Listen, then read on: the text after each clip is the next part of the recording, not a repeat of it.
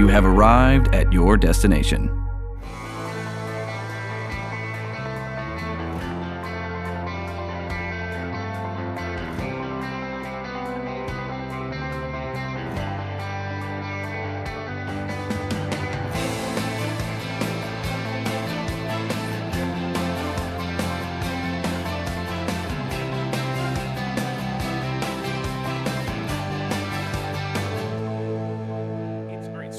As somebody who just recently read The Watchmen, yes, and then everything else of The Watchmen, kind of yes. all in one fell swoop, mm-hmm. that movie of The Watchmen that Zack Snyder made is basically, it's kind of like how I love the Walking Dead comic, and all the stuff that the show does good is just scenes and visualizations pulled directly from the comic. Yes. And basically everything authoritarian, authorial that Zack Snyder brought to the table in it, I don't like it. And I also, like, some of my favorite parts of The Watchmen are the kid at the newsstand. Right, yeah. And they kind of have to... I understand... Yeah, I understand that has to be waxed out because it works for a book narrative, but for a movie narrative, I don't think it works. You know, like, I understand that. I also it was also very long.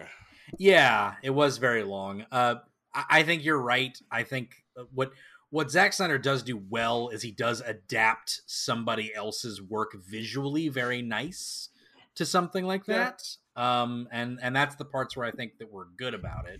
Nailed the fucking casting.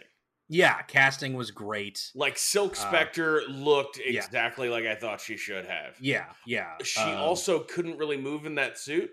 No, not at all. Not at all. Yeah, like same with Night Owl. He was kind of stiff. Yeah, like, a little. His felt a little rubbery for me, but you know what? That's fine. Yeah. Man, the comedian. Yeah. Oh, dude, what is it? What's is it Jeffrey Dean Morgan? Is that the guy's name? Jeffrey Dean Morgan. Yeah. Is that, no. Fucking incredible as the comedian. Like, he was great. What a scumbag. yeah, absolutely perfect. That he had the chops and the salt and pepper beard and stuff. It was perfect. Yeah. He was great. The casting was spot on. The visuals were great. He had to throw in like some like superhero-esque scenes, you know what I mean? And it doesn't really work with Watchmen because Watchmen is very grounded, you know, like well, and also, like, you know, the thing with the Watchmen as somebody who just experienced it for the first time fairly recently, right? My reading of that is that even at their most heroic, these people are all scumbags that are self-obsessed. Yeah, they're not good. Yeah, there's something wrong with each of them, you know. And they're all incredibly self-obsessed. Yes, yeah, and they had to like throw in some like really heroic type stuff with Night Owl and stuff. And he's kind of an impotent loser that doesn't really want to get involved with things in the comic. He's actually impotent. Yeah, that's what I mean. Yeah, and he doesn't want to get involved with things, and he's very passive. And in this, he has that big speech at the end where he, like, you know, says, you know, and it's like it's not quite the same thing of what you're supposed to get out of it. And no, I understand like changing it for a movie narrative is like kind of important in certain ways, but it also just sort of dilutes what's there. So like, what's the point? It kind of makes. The conclusion in that book was perfect. Yeah. You shouldn't have touched it. No, just leave it be. Yeah, just let that happen. Yeah, man. It's and again, they're not all like what's so good about it is they're not all right and they're not all wrong either. No. That's what's so good about it, you know. He's Alan Moore is very good at ambiguity and letting you decide, you know, cuz I think I'm going to try to read V for Vendetta. I've never read it. Yeah, I hear it's. I've watched the movie. I don't mind the movie. I've never read it. Never read V for Vendetta. I would like. Have you ever occupied Wall Street? I've never occupied Wall Street once. Okay, it's never good to know. It seems like it's It seems like anybody who watches that movie would probably have to occupy Wall Street at some point. But Hoss, how you doing? It's time for the Video Struck podcast. Woo! And we're talking about video games today. We're talking about first game platformers, or so to speak. Yeah, the dawn new, of 3D platformer. Yeah, new Crash Bandicoot was announced. Yeah. People are excited. Crash Bandicoot started at a very interesting time. You know what I mean? Foundational. Foundational time for things. You had the N64 coming out. You had the PlayStation, Crash Bandicoot. You had the Sega Saturn, which is a weird little blind spot in my gaming peripheral because I for some reason just ignored the Sega Saturn its entire lifespan, and I kind of forget that it's a thing. Most people in the US did, and that's why it kind of didn't last very long. yeah. But we wanted to talk about like the first forays into those sorts of things, and what was the big platformer for that new console? What was the new big vision for this new generation of things, of consoles? Well, the really interesting thing that, I think could be argued, like platformers continued to be popular. They're still popular today. But the idea of your platform having its mascot platformer right as the de facto face you put on commercials and t-shirts and, all that other shit. Yes. This is the last generation where I feel like that mattered. So much, Ratchet and Clank went on to be, huge and all this other shit. But, like, when they show you a PlayStation, they usually show you Cars and the God of War, Right. Yeah. There was a separation of franchise in the era of like Ratchet and Clank and stuff like that. Yeah. You had also, a plethora of things. The PlayStation name itself, and its logo, and its look, and its branding it superseded the need for a mascot platformer. It's not like, yo, I got the thing you can play the Mario. It's like, yo, I got a fucking PlayStation. Yeah. And N64 and stuff like that started to kind of move towards the idea that like Nintendo, we have this plethora of characters that we all have. They have their standard ones, but then you have like Smash Brothers and then Mario Tennis and things of just like, let's make these big modicum of games that are like a big cast of characters and stuff like that, because we have all these properties where we can do that now. So and after the like runaway success of Mario Kart, it was, well, shit, like, why don't we make basketball games? Why don't we make soccer games? We can put this cadre of losers all together in whatever game we want. Yeah, exactly. And then introduce new ones like Waluigi. And we could have the worst parties imaginable. The best parties ever. The worst. I love the Switch. I love Switch. It's so good. Like, there was a great one. Actually, I want to talk about this real briefly before we get into everything. Game Grumps did a Let's Play of Mario Party for the Switch, and they just, for some reason at the start, just did like the 50 rounds or whatever, and they just weren't really thinking about it. And they did the 50 rounds, and I guess they assumed it meant 50 turns or something. Because after episode 1, which is like 40 minutes long, they just like, all right, we'll see you next time. And they pause the game. Yeah. So it's like until it gets to a mini game? Yeah, right. Well, my God. Right, yeah, it's 50 turns, so it's 50 mini games that you play. So they pause the game like as they're saying bye for like the next episode, and they go, turn 19! Like they've been playing for 40 minutes. They're just like, oh my God, we're idiots. Like it's like they giant bombed themselves, and I thought that was hilarious. Those games get hella long, dude. Oh yeah. You can't do more than 20 turns unless you really want to commit. Yeah, you're ruining friendships after about 25. So yeah, pretty much. But so we're gonna talk about that. But we've got some news to share as well, as we typically do. And that is we had Mixer shutting down. Very, very out of nowhere. Yes, it was sudden, brief, and not a big announcement. Yeah, it. So basically, late last week, yeah, Microsoft just kind of announced, which is crazy because I think even people like Phil Spencer didn't really know that this was going to happen because, and proof of that is the day before the Mixer announcement, there was kind of there was a popular Mixer streamer out there. Mm-hmm. I can't think of his name. He's a black guy. He's fairly popular in the scene. Right. And he said, like, the one thing that, he really disliked about Mixer is the fact that, like, their moderation team hadn't done anything to curb, like,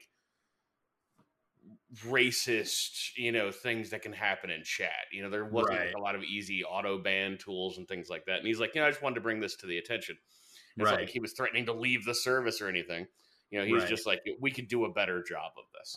Sure. So Phil Spencer reached out to him and said, like, hey, man, we should chat. I'd love to, hear your perspective and, see how we can maybe help. Right. So I guess they had that conversation, which is funny because the next morning they're like, Mixer is closed. And a lot of people were trying to draw that line. And it's like, no, man, that's a big multinational, multi-billion-dollar company. Yeah. You don't just like, throw the oh shit switch over a conversation gone awry with someone from your community.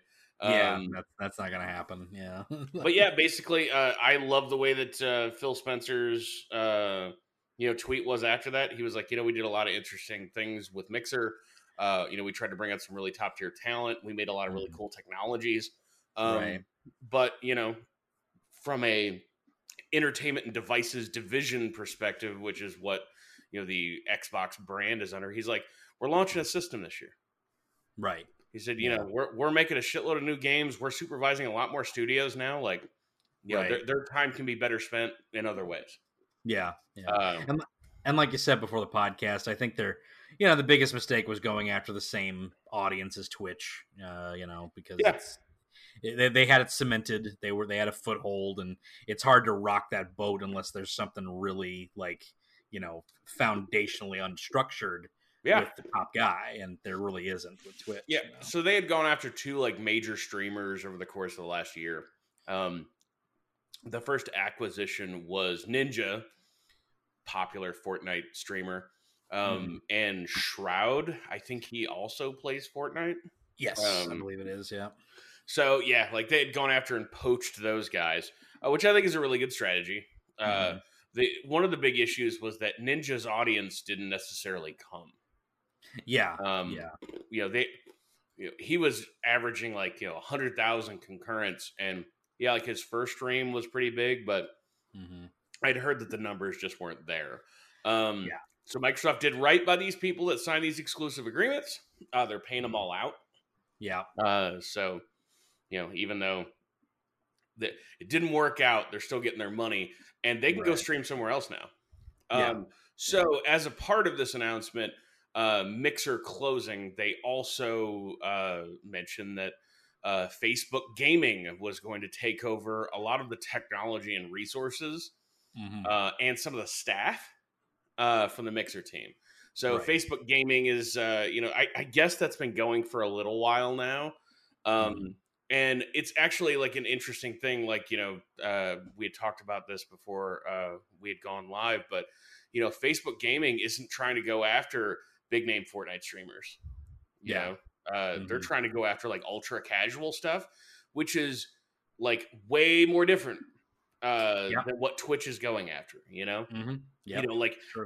most of the viewership, yes, there's hundreds of thousands or tens of thousands or whatever streamers on Twitch every day.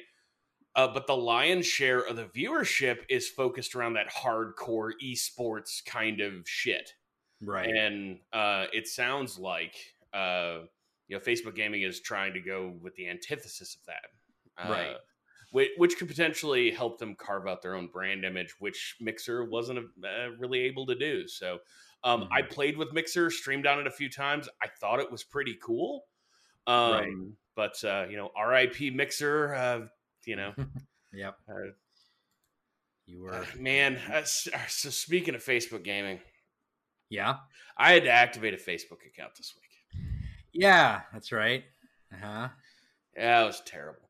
So the first thing I did was I tried to go reactivate my old one. I looked at it and I started deleting a whole shitload of friends and things. And Because you got to think, man, that was 4 years ago. If I haven't Yeah. heard from these people in 4 years, Yeah. do I Right. need to be friends with them? Right. That's fair. Yeah. So I was deleting people like crazy. I ended up spending like 2 or 3 hours doing this, and I just kind of said, fuck it. So this started because I bought an Oculus Quest. Okay. So if you're not familiar with Oculus Quest, it is the standalone headset. Mm-hmm. So I could go in a field somewhere and play Beat Saber. That's cool. No wires, no nothing. Interesting. And believe it or not, setup time for this thing is seconds. Wow. And because it uses all that inside out tracking, so there's no towers anymore. There's no wires at all. Wow. So the nice part is it also hooks up to PCs. They call it Oculus Link. JT actually, me and JT both went and bought one. We're horrible influences on each other, and yada yada yada.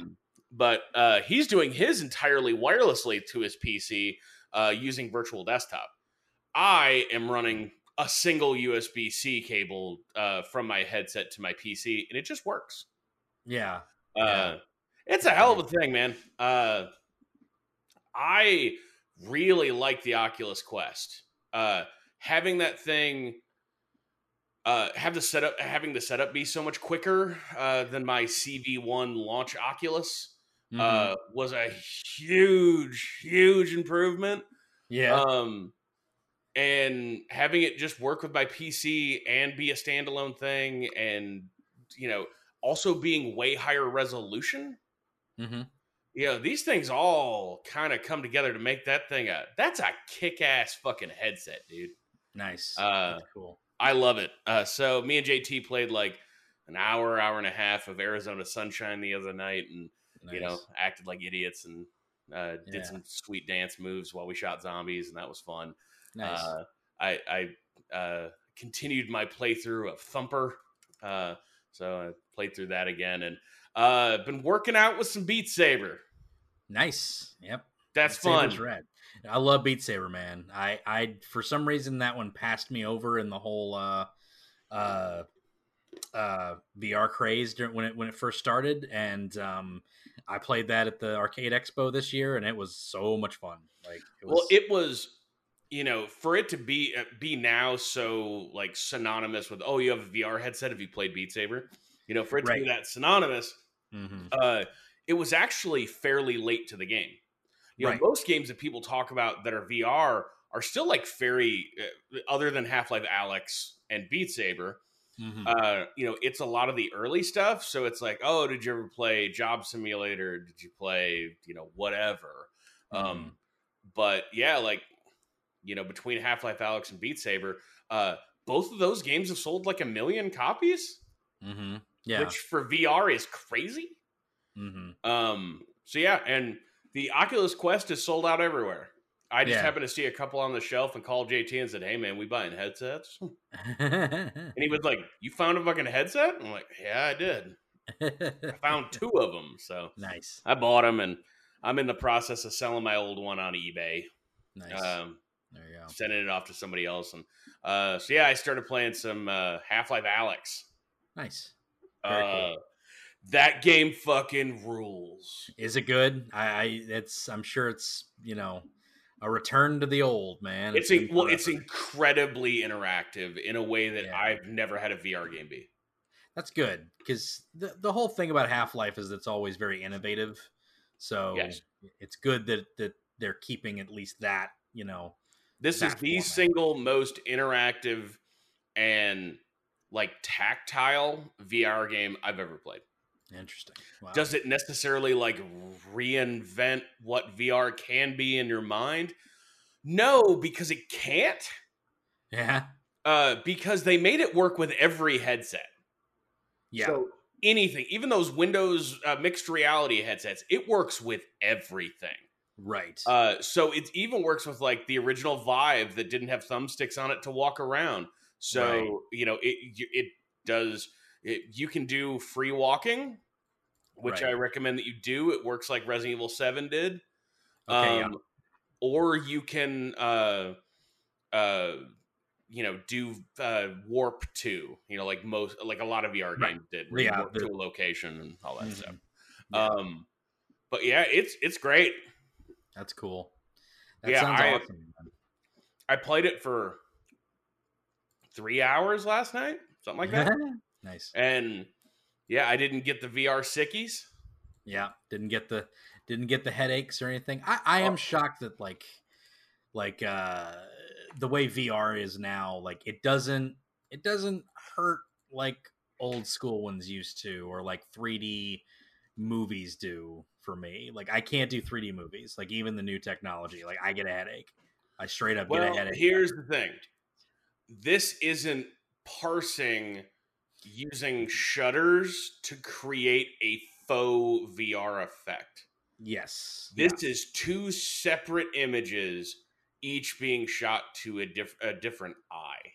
Right. And it does coalesce into a single vision, but also we're running at way higher frame rates now, and we're also running at way higher resolutions. So, lower resolution, lower frame rate, all that kind of stuff, input lag, that's what activates your inner ear. Yeah. And then just that shitty 3D that they do in the movie theaters, that is entirely reliant on your eyeballs' distance to the glasses, the quality of the screen, your distance to the screen. So, like, the people in the middle section are getting the best balance between the most intense effect, and if you're off to the side, it doesn't work as good. That technology blows. Yes. Yes, you're not wrong. But I love the Oculus Quest. When you come over, you'll have to check it out. It's kind of incredible. Absolutely. Absolutely. But yeah, are you coming this weekend? I'm not. Sorry, this is some behind the pin. My family's doing one, and I forgot about that one. So that's my fine. cousin's throwing one, so I'm doing that one. So yeah, we're having a housewarming party for those of you listening this weekend. So I would very much like to come by. If there's another weekend later on, I'd still like to come by. And so I'm always around. Hey, and record some videos and do some stuff. So I've got a new studio space and big yard for the dogs and giant television. Yes. Absolutely. It's definitely fun. I'm at week 3 of living in the new house, and I'm still putting together IKEA furniture every day. More IKEA. But I did the smartest thing I'll ever do. So, Brandon, this is a point for you. This is also for anyone listening. I've got some pro tips for you. I want you to listen now, listen good. Homeowner pro tips. Here we go. So if you're going to be moving and buying a whole bunch of new IKEA-style furniture that you're going to have to assemble yourself. Yes. In those boxes, they give you a shitty little Allen wrench. They do. It's garbage. Put together, And all it's designed to do is tear your fucking hands up. Right. So what I did was I found out that they make drill bits. Yes. Like sockets that have small Allen wrench heads on them. I just went and bought a set, and I put together 4 dining room chairs and a dining room table in 20 minutes. There you go. Yep. And because I had started putting together one of the chairs, and it was taking forever. And fuck this. So I just went to Lowe's and said, just load me up, Cookie. Let's do this. Oh man, best $30 I've spent in a long time. Yeah, my roommate has a set of that, and it changed my life. I was just like, oh, it's so much easier. This is way easier. That crappy thing they have. All right. Oh, I hate those Allen wrenches that they give you. They're terrible. They're the worst. But yeah, so that's it's a little inside baseball. I love my new house. Absolutely. Moving on. Absolutely. Cyberpunk live stream. Talk about that. Yes. So they have been slowly taking the wraps off of Cyberpunk. Oh, I guess also they delayed that game again. They delayed it again. I'm fine with that. Make it good. That new release date sure sounds like a console release date, doesn't it?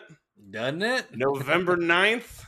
Yeah, That's starting to feel like a launch date. I did like that they said that for both PlayStation and Xbox, they're doing that smart delivery kind of thing. So if you go out and buy the PS4 version, you'll get the upgrade to the PS5 version. Right. Which I think is cool. Same thing with Xbox. So yeah, I thought that I was surprised by that live stream. I don't know if you watched much of it. You leave that city. Yeah.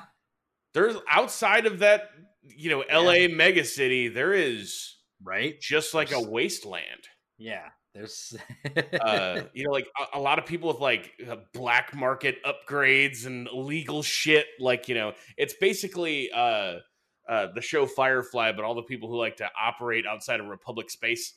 Yeah, basically. It's cool, man. Like, I think that game looks really incredible. Yes. I loved something that they did in that game that is super fucking cool looking, but also very smart. So whenever you walk up to he walked up to like a medicine chest that was over a sink, and the mirror turns on. Yeah. And it does like real-time reflections like Duke Nukem 3D. And then when you walk away, it turns off. Yeah. Because that kind of effect is actually like fairly taxing to do. Right. So I thought that was a really smart way of doing that. Right. Yeah. I agree. But yeah, I think that game looks pretty cool. Like some of that like detective mode stuff seemed kind of interesting where you're like, watching the guys that are planning that heist and stuff like that. I thought that was kind of cool. Right. Dude, I can't wait to get my fucking hands on that game, man. Yeah, it looks like there's a lot of stuff to do. It looks gorgeous. I'm okay with the delay. Make sure it all works. Make sure it all is good. Yeah. Don't release a broken game. Don't want to see that because that does nothing but that game was already going to be coming in hot anyway, and everybody's still working remote, and we're in the United States anyway, and what appears to be a pretty heavy second wave of this virus. So I think there's a lot of games in Q4 or in Q3 that are going to face some pretty big delays coming up here, but like that game looks like it's shaping up incredibly well. Yep, absolutely. Can't wait for it. Let's talk about a game we both played this week, huh? What we played is Last of Us Part 2. Yes. The T-Lu 2. What'd you think of it? I don't like it. Okay, like not at all. There's any I think that's a game I need to come back to like in the fall. Right. Just later on, like right now in the summer, like, and all the stuff that's going on, it's bright, sunshiny, and like there's enough fucked up shit going on in the world right now. And that's not to be like, oh, woe is me, I can't deal with the bummer, like that. That's not what I'm saying. It's just like, it's not the vibe that I'm feeling right now. Yeah, it's not the vibe you want to relax to or to, which, obviously Last of Us is hardly ever that because it's a dreary, downtrodden thing. I will say I feel like this one is a little bit more than the first one. The first one I feel like had sparses of hope and love attached to it. And there was like, I haven't experienced anything along the lines of comedy. And there's a few bits of the first game that are actually kind of funny. Yes, Ellie's, she's very Ellie finding the all dude porno mag. Right, that was good. Pretty great. when she first told Bill to fuck off, like shit like that. Like it's good stuff, because it's just this little girl telling like fucking, having a sailor mouth, and just like there's some levity there. Like it's heavy, but there's levity to let you through the rest of it. And this one seems to forego that at like every single turn almost. This game doesn't, like you could say, like I like oppressive games, sure, but like this game just feels dour. Yeah. As long as it's deliberate in what it's doing, like I don't think it's a death sentence for anything to have a particular tone. But yeah, it's just like Like there's not a whole lot to break up what's going Yeah, on. And it's there's just something about it that I'm just isn't instantly grabbing me. Like it looks incredible. yeah, absolutely. Uh, Yeah, it. yeah, on a I know technical it's level, gonna it's sound wonderful. bad, but Yeah. man, every time I go back to play a game on consoles and it's 30 FPS, I'm like, Well, that's your PC master race leaking out, but that's I don't fine. even know if it's Uh, that as much as it's like, especially on that big ass TV. right. I got this Yeah. big 86-inch 4K TV, Sure. and it just it ends up making everything look blurry. Mm-hmm. You Yeah. know, I it's could. and also that game kind of runs at a low resolution, which I was surprised of. Right. That game's Yeah. 1440p. Mm-hmm. Yeah. Uh, and they do some decent reconstruction stuff to get it up to a 4K-ish image. Sure. But, I don't know. I was surprised by that. Yeah. It's granted, like I played some of it and then I booted up the first one. And yes, this one looks better, but it's Mhm. weird to go back and play The Last of Us was definitive edition or whatever the hell they call it. Remastered. Yeah. To go back and play that one and it ran at full fat 4K. Right. And you're like, huh. What Yeah. they do here? What they do on this one? It's also they're Yeah. pushing basically a PS3 game. Yeah. But it's weird to play a sequel to something that runs at a lower resolution. You're like, Yeah. I'm at the part of the game. I don't know how far you've gone. I'm at the part of the game everybody hates. I don't think I've gotten there yet. I've been just kind of wandering around, like collecting Yeah. supplies. Like, Right, I need this. Oh, I need gas. Yeah. Oh, no, I need the lights on. Oh, I go to the generator, and the generator needs gas, and I gotta get gas. And There is significantly less exploration in this one too. I feel like I'm only halfway like you through it. spend more time in the same areas. Yeah, which there's a part at the beginning where it has a lot of like open areas and like, oh, I can go in here, I can grab this part right here. There's a lot of like at the beginning, really like rewarding that exploration. As the game progresses, it becomes more and more linear, it feels like. There might be another section that opens up later on. How many hours are you into it? Good Lord, 10 hours, I think. Oh yeah, you are significantly farther than me. Yeah, 10 or 12, something like that. I'm to the part that everyone hates. And I'll see if I hate it as much as everybody else, but I think I'm gonna. Here's the funny thing for me is I Yeah. somehow avoided every single spoiler about that game. Yeah, I didn't know like a bunch I of don't it. know anything about it. There was one that I think that was kind of unavoidable, but it was also one that was sort of predicted by a lot of people anyway, so it wasn't really much of a spoiler to me. There's a part that everybody hates that I won't spoil for anybody or spoil for you that everybody kind of despises, and I understand why. It's a weird decision. When we both beat that game, or if you don't come back to it, that's fine too. But if we both beat that game, and we can talk about it in depth. Trust me, especially in the lead up to Game of the Year this year.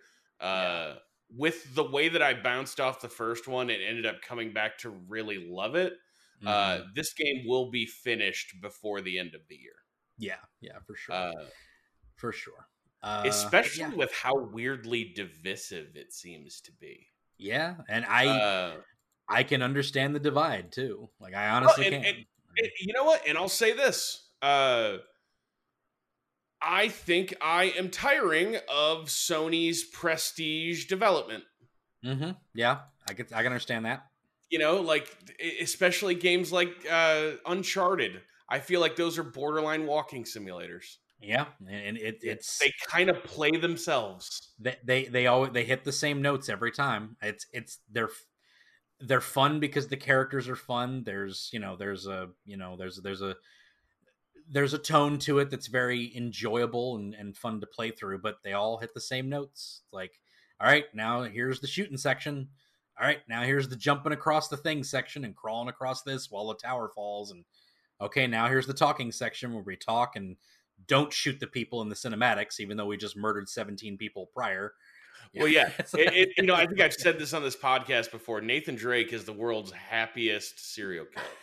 Yeah. Like, Unless the cinema bars come in, then he won't shoot the person immediately. nope. He'll like, back off. I'll shoot you. It's like, you didn't have a problem shooting 30 other people. Why are you stopping now? But yeah, it's very, very interesting. But yeah, I agree. I think it's starting to hit a stale point that like maybe. Yeah, and like I did come around to it after 5 or 7 hours, but like God of War was a super slow start for me because it just kind of felt like another one of the games that they make. Right. Yeah. Like at that PlayStation showcase, I thought that Horizon looked really good, but I also just kept rolling around in my head going like, man, I didn't love Horizon. Right. Yeah. I liked Horizon a hell of a lot. But I didn't love it. Right. And when you already started that kind of footing, you're like, does that mean I don't need another one? Right. Yeah. It's like, is that and I don't know the answer to that. Right. So that's my thing. Is that like I guess I won't know until I sit down and go to play it. Yeah, it's true. It's true.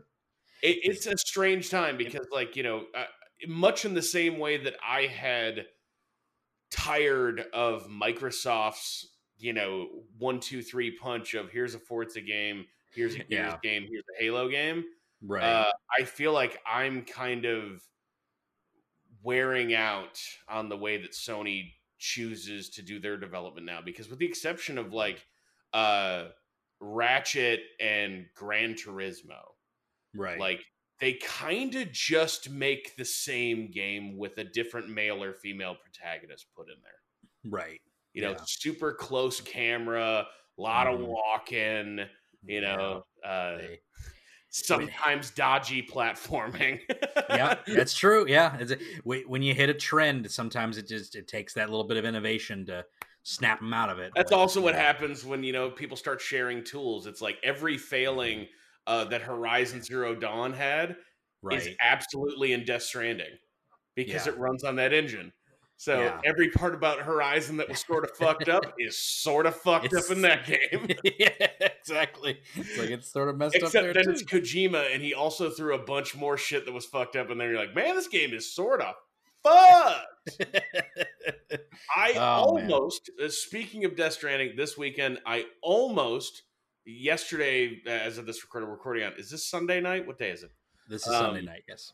Yeah, like yesterday was pro day at GameStop.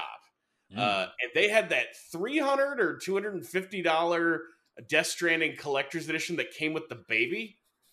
Oh yeah, for like $50. I couldn't bring myself to drive to Berea to pick it up. I'm like, that's an hour of my life I'll just keep. I won't throw that one away. Yeah, I'll keep that one. We'll spend this one grilling some food or something. Yeah, you know what I can do? I can put together this dining room table, and that's a much better use of my time and money. So I did that. That's good. That's good. Yeah, that was smart. We got a really nice dining room table. It's arguably better than Death Stranding's collector's edition. Arguably. 3 out of 5. There's some debate there somewhere, but we'll. Shit. But yeah, so I thought that the Last of Us it has not grabbed me yet. I'm not saying that is a bad statement of the game, but there are aspects of it that I've enjoyed thoroughly, and parts that I'm just sort of like meh towards. There's apparently golf in it. There is golf in it. There's apparently an archery scene or an archery thing. It's interesting. I will see how it plays out in the area that I'm in. See if that. Every time I see somebody talk about it online, somebody in the comment section, it never fails. Somebody posts that the Simpsons video game joke of, was it Lee Trevino's golf? Yeah, like it never fails. Somebody posts a picture of that. Yeah. So I assume there's golf in it. But yeah, we'll see. And the reason that I bring up all of Sony's other offering as being something that I might be kind of tiring on is not to rag on that, but also just to color, if you're listening, why I might not be immediately grabbing this thing and hugging it to the ground. like Right. some people are, because there's a lot of Right. people that would jump Yeah. out tomorrow to the store if there was a new Uncharted game. Yeah. It's You know, true. like, It's true. but I don't know. Yeah. There's I'm not in the same position with those my it, love of those franchises that I was. Yeah, and this is a game that is getting some unreal praise and just some visceral hatred, like both sides, like just absolutely from both Yes, ends. And I honestly think it probably lies somewhere in the middle, like as it always does. it typically does. And I know it's such a centrist form of thought, but it's like, but I mean, it typically, like, that's probably where it's at, because there's probably a lot of things to praise this game for, and there's probably a lot of things to really rag on it for. Yeah, So, well, it's just, hang on. Let me know if this it blows just your fucking mind. That politician that you don't like, he is yeah. neither an angel nor the devil. Nor the devil, exactly. We're He's just we're both in the he's just a person that you don't seem he's to agree with. right, yeah. He's just a man. He's a man. That's Yes, what, or a woman. Sorry, don't mean to be, or woman. or woman. Don't mean to be. We Uh, don't let them be politicians. All right, that was a joke. it was a joke. That was a joke. Joking. Like These so. are the jokes. So let's talk about some Crash Bandicoots and Mario and Knights. Yes. You Oh, were nights and talking about dreams. Knights. Nights and dreams. All right, so Video game mascots of that era, let's say. yes. In So a way. let's just kind of set the stage here. Mhm. Mario 64 comes out Right. and blows everybody's goddamn mind. Right. It is the showpiece for not just the Nintendo 64, but 3D games in general. Mhm. And also for really the propensity of what analog movement could be, and really got everybody's head swirling about what 3D platformer gameplay was going to be. Right. Because up until that point, mascot platformers were the thing. Your Mhm. Sonic, your Bonk, Mhm. Mario, Yeah. all your successful, even if they're not wildly successful, but successful platforms Mhm. always had that one. Yeah, it was the Mario template. Like Nintendo jumped on the Mario thing. Like Mario's going to be our mascot. This is our boy. We're going to plaster him on everything, to get that sort of thing. And then the following consoles started to do the same thing. Alex the Kid, that was going to be a big one, and And Alex got Kidd was the thing that somewhat got Sega relevant through the Master System days. yep. Alex Kidd in Miracle World, Alex Kidd in Mhm. Shinobi World. I mean, Yeah. these are like good games Mhm. with bad pieces stapled all over them. And thank God for Sega that Sonic showed up and was like, okay, I'm still not perfect, yeah, but I'm getting there. but I'm getting He had a good gimmick. Like, Mhm. Alex Kidd, good God, that punch had the worst hitbox on it and like lag in it. Mhm. Like they're oh man, we should do an Alex Kidd show sometime. Fucking We hate should. Alex Kidd. I know you hated it so much. Yeah. Well, We should definitely it's do just it's I'm angry at it like a parent would be, because I can see how close it is to actually being awesome. it. Yeah, how close it could be to be good. Yeah. And how they could have gotten that close that many times and still Right. miss the mark is beyond me. But yeah, so all platforms had been hooked to platformers, as kind of their mainstay. Like hell, even 3DO went out and got a small exclusive window and marketing rights for Gex, because Mhm. 3DO knew with their $750 console that not only is multimedia the future, bro, but we're also going to need to tick off all the other boxes as well. Right. And it gave you a legitimacy. Mhm. It and Sony did the smartest thing in the world. So in the wake of Mario 64, Mhm. the PlayStation, the PlayStation was out, and Universal, by way of Naughty Dog, as the developers, Universal was walking around town with their upcoming PlayStation game, and it was Crash Bandicoot. And Sony saw that and said, "Hey, we want to partner with you to publish this."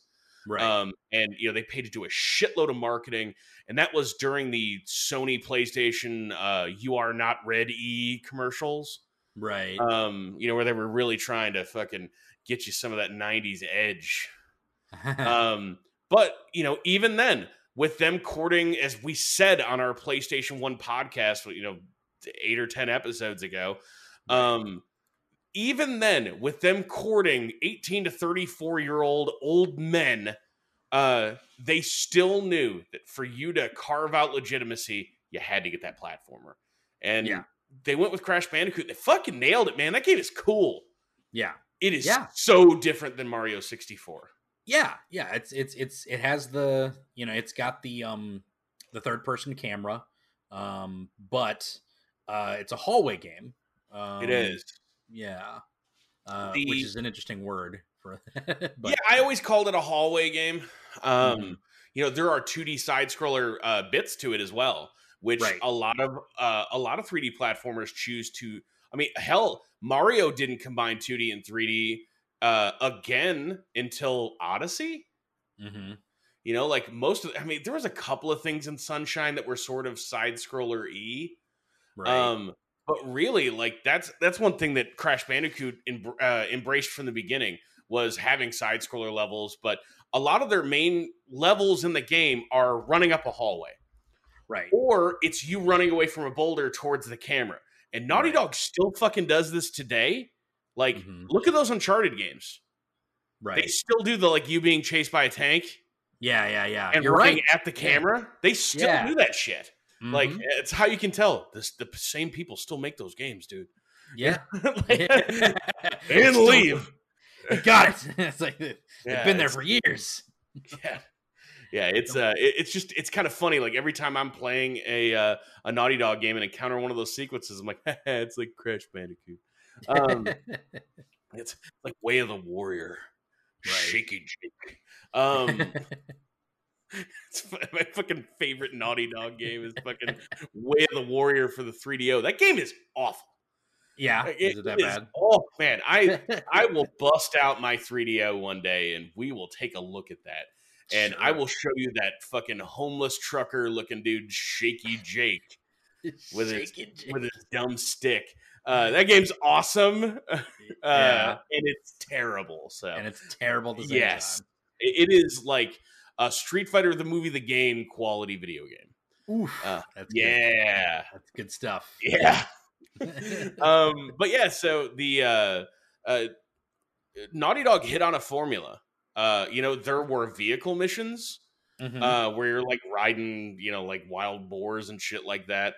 There was an incredibly large amount of variety to that. For you to describe a game as it's just a hallway game, they still found ways to add a ton of variety into that to give its own view, because people had been doing really impressive stuff with the PlayStation at this time, but it wasn't really until Insomniac came out with Spyro the Dragon where you saw really large, seamless third-person platforming environments on the PlayStation 1 that ran well without a shitload of that affine texture warping stuff where the floor always looks like it's shaking back and forth.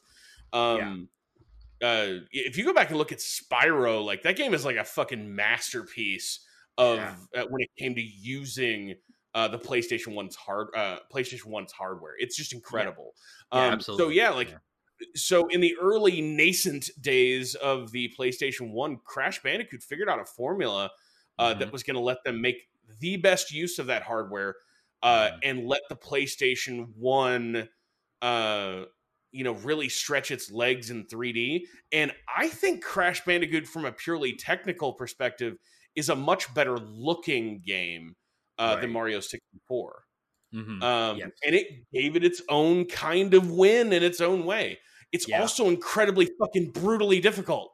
Yes. Yes, it has. Yeah, it has some very tough levels that people to this day, they'll, you know, And and I liked that about it. right, and good challenge too, because you always had like the challenge of like, hey, you got to get all the apples, like, or all the crates. You got to smash all the crates to get to this, and so like you'd have these different like difficulties to get to these crates, and how many times you jump on each crate to, and there's a pit below you, so you don't want to jump on it too many times because then the crate falls. It's smart. It's smart game design. Well, and so I don't care which one's better. Mario 64 is probably the better game between the two of them.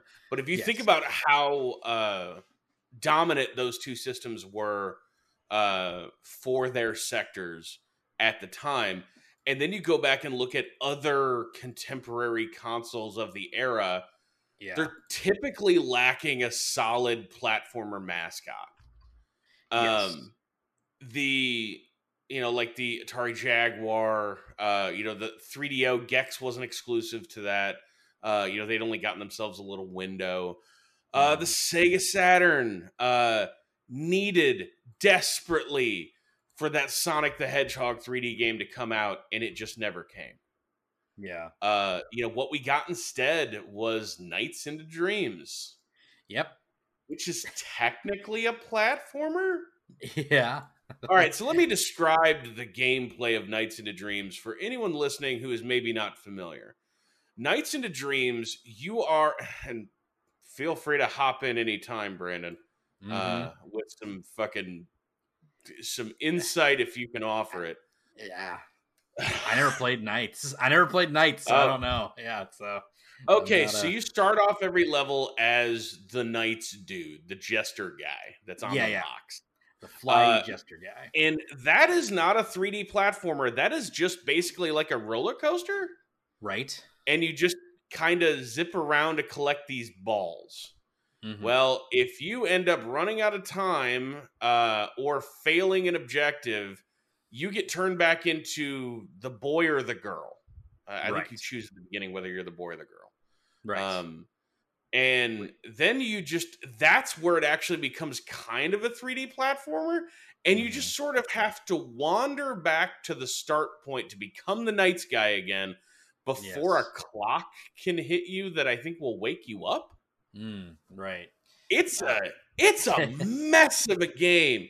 It's actually one of the best looking 3D games that's on the Saturn, yeah, it had a technical prowess to it that really caught a lot of people's eye. That flying around. It also came with that 3D controller that was basically a Dreamcast controller. Yeah. That controller is cool. Yeah. Oh, turns out the character's name is Knights. There you go. It's just Knights. Yeah, so that is the character's name as well as the game. Spelled with a lowercase I, all the rest uppercase. Oh, Not sure why. But yeah, it had a visual style to it that I think captured, because that was really impressive to look at, like at a Toys R Us or something, and watch people flying around in those loops and everything. And it was like, oh wow, he's flying around in a 3D space. What's this about? It's equally as impressive as Mario jumping around and throwing King Babam on top of a mountain and stuff. It's cool to look at. Yeah, I mean it's full of a bunch of shitty FMV and it's got a cool soundtrack.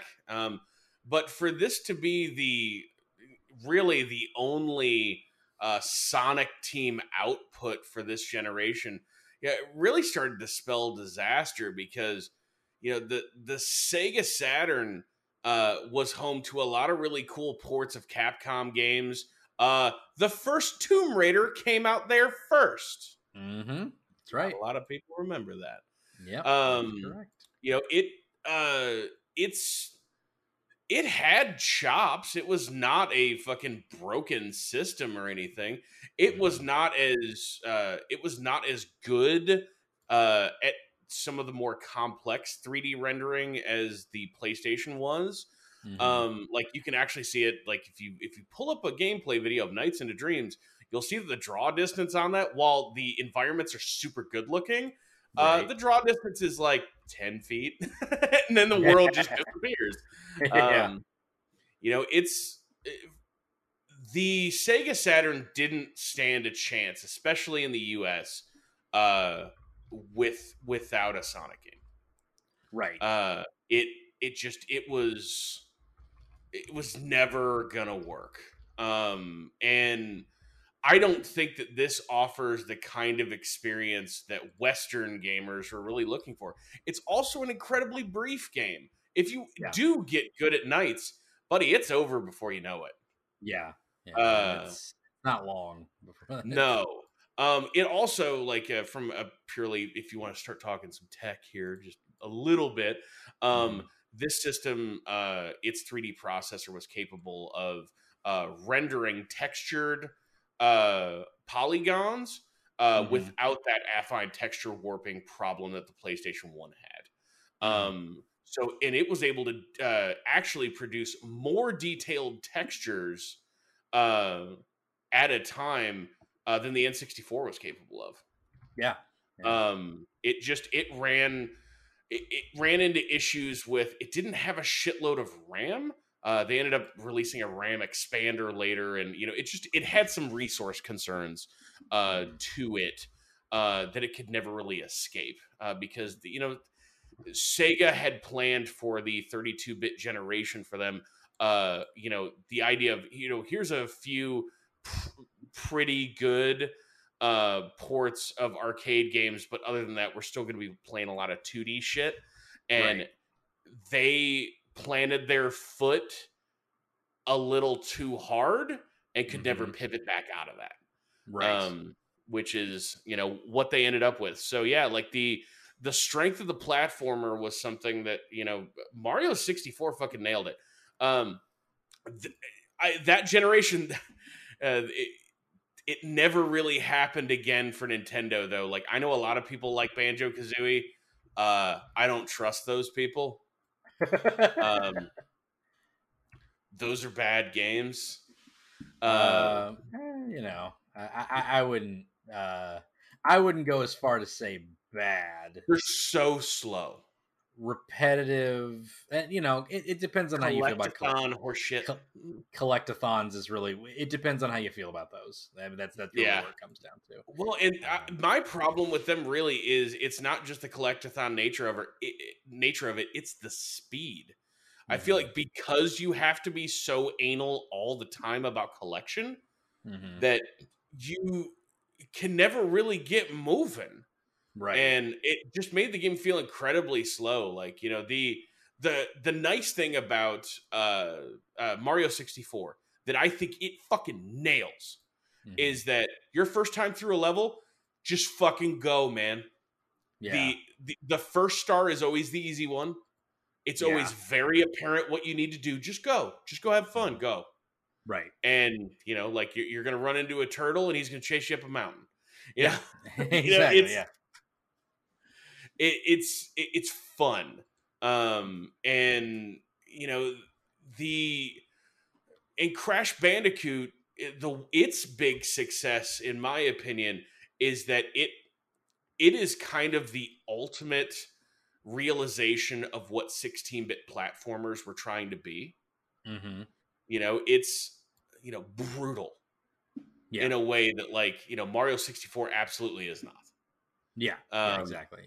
but It's- Mario, the way that Nintendo viewed it is that they were trying to, you had been doing addition and now they're trying to teach you calculus as yeah. far as Yeah. exploring their game.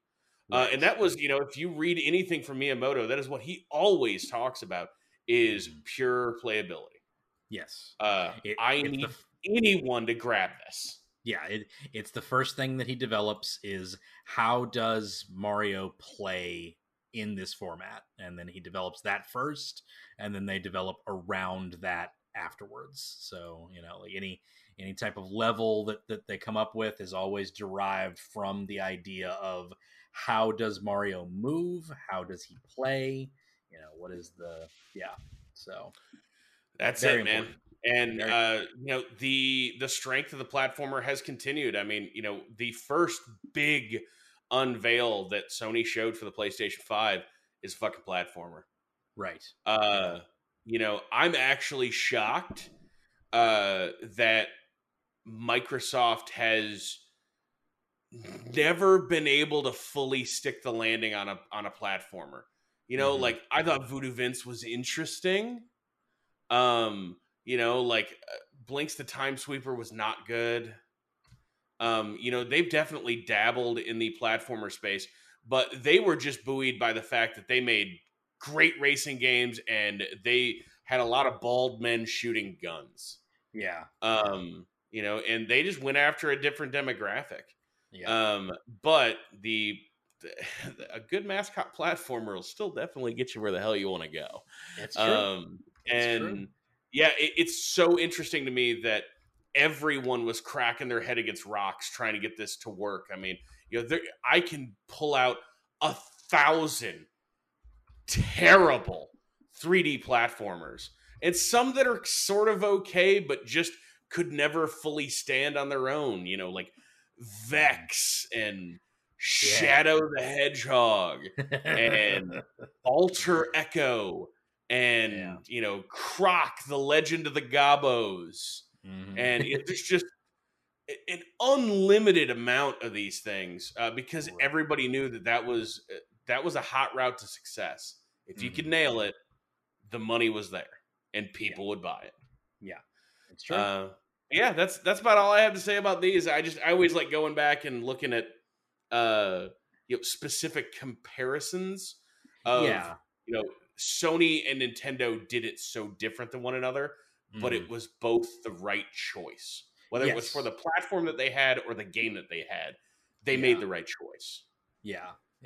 It is interesting because it's a very quick available marketability to have that idea of a character just sort of bounce out of a screen. And like I said, like prior to us talking about the topic, like there was sort of this move over to ensemble casts of video games in a lot of ways.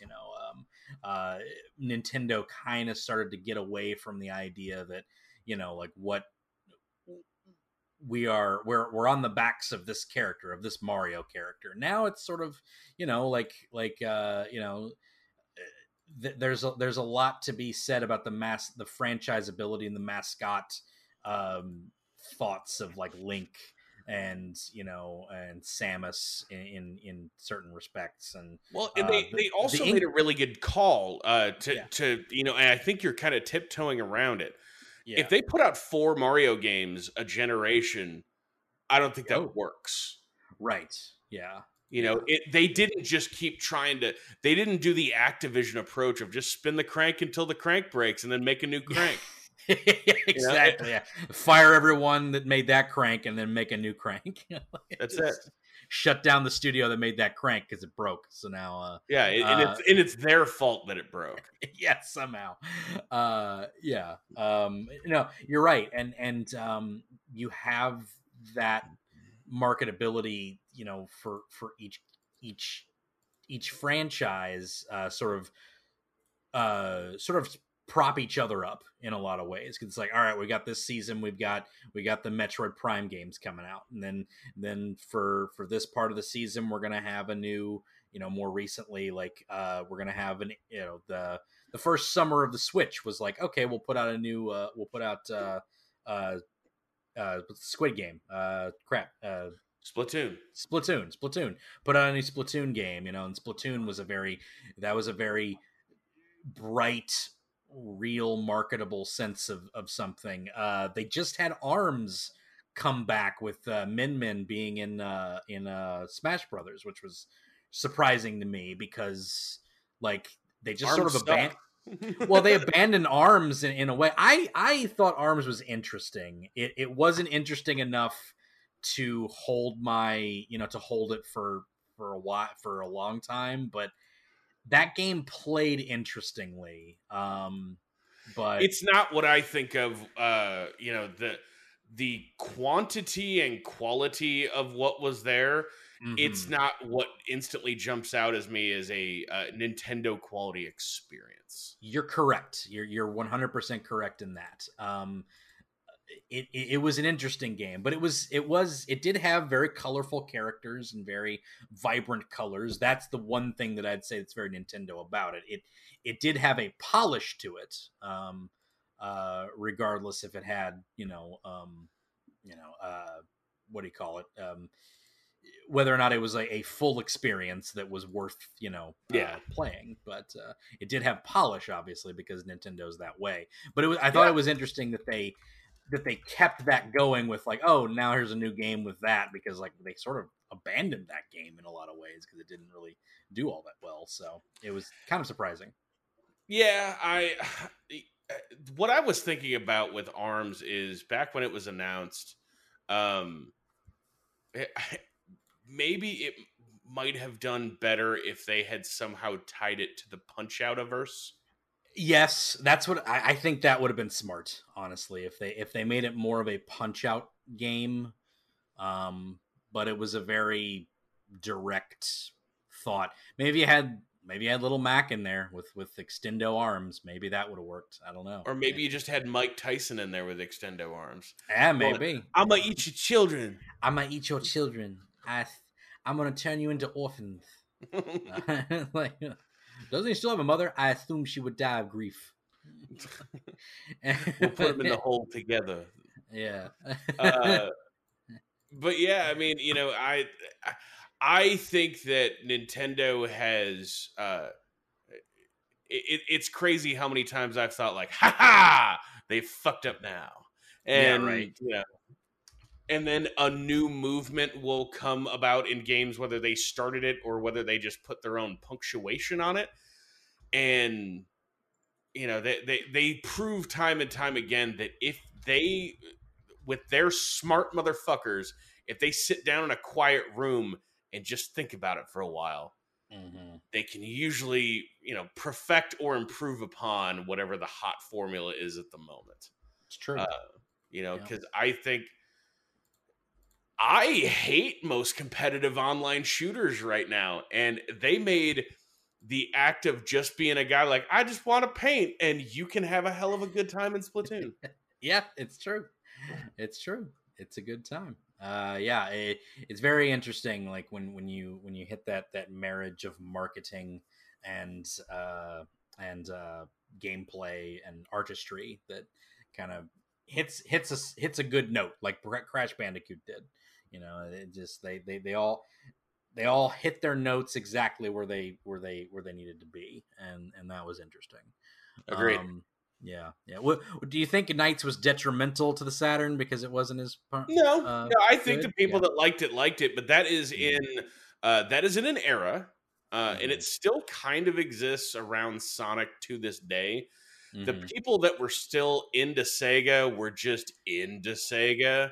And like, I had a friend that was a Sega guy, through and fucking through, right. And just the way that he would just, Nintendo made a system with cartridges, just that kind of shit, and just acting like, well, Mario 64 is not anything that we haven't seen before. I'm like, absolutely, it what?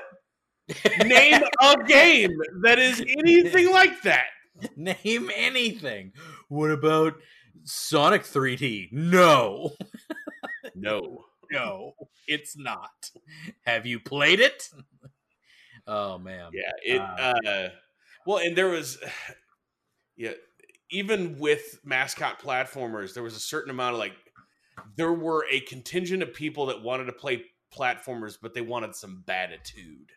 Right. And it's like, oh, look at Vex. He's edgy. He's got prickly fingers.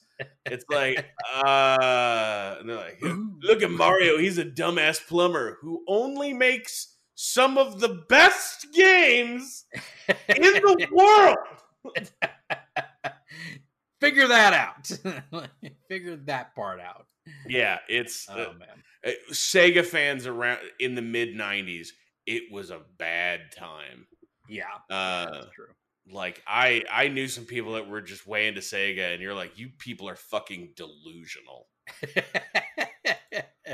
Well, they had not too long after that they had a one final hope with the Dreamcast. Hey, and I owned a Saturn.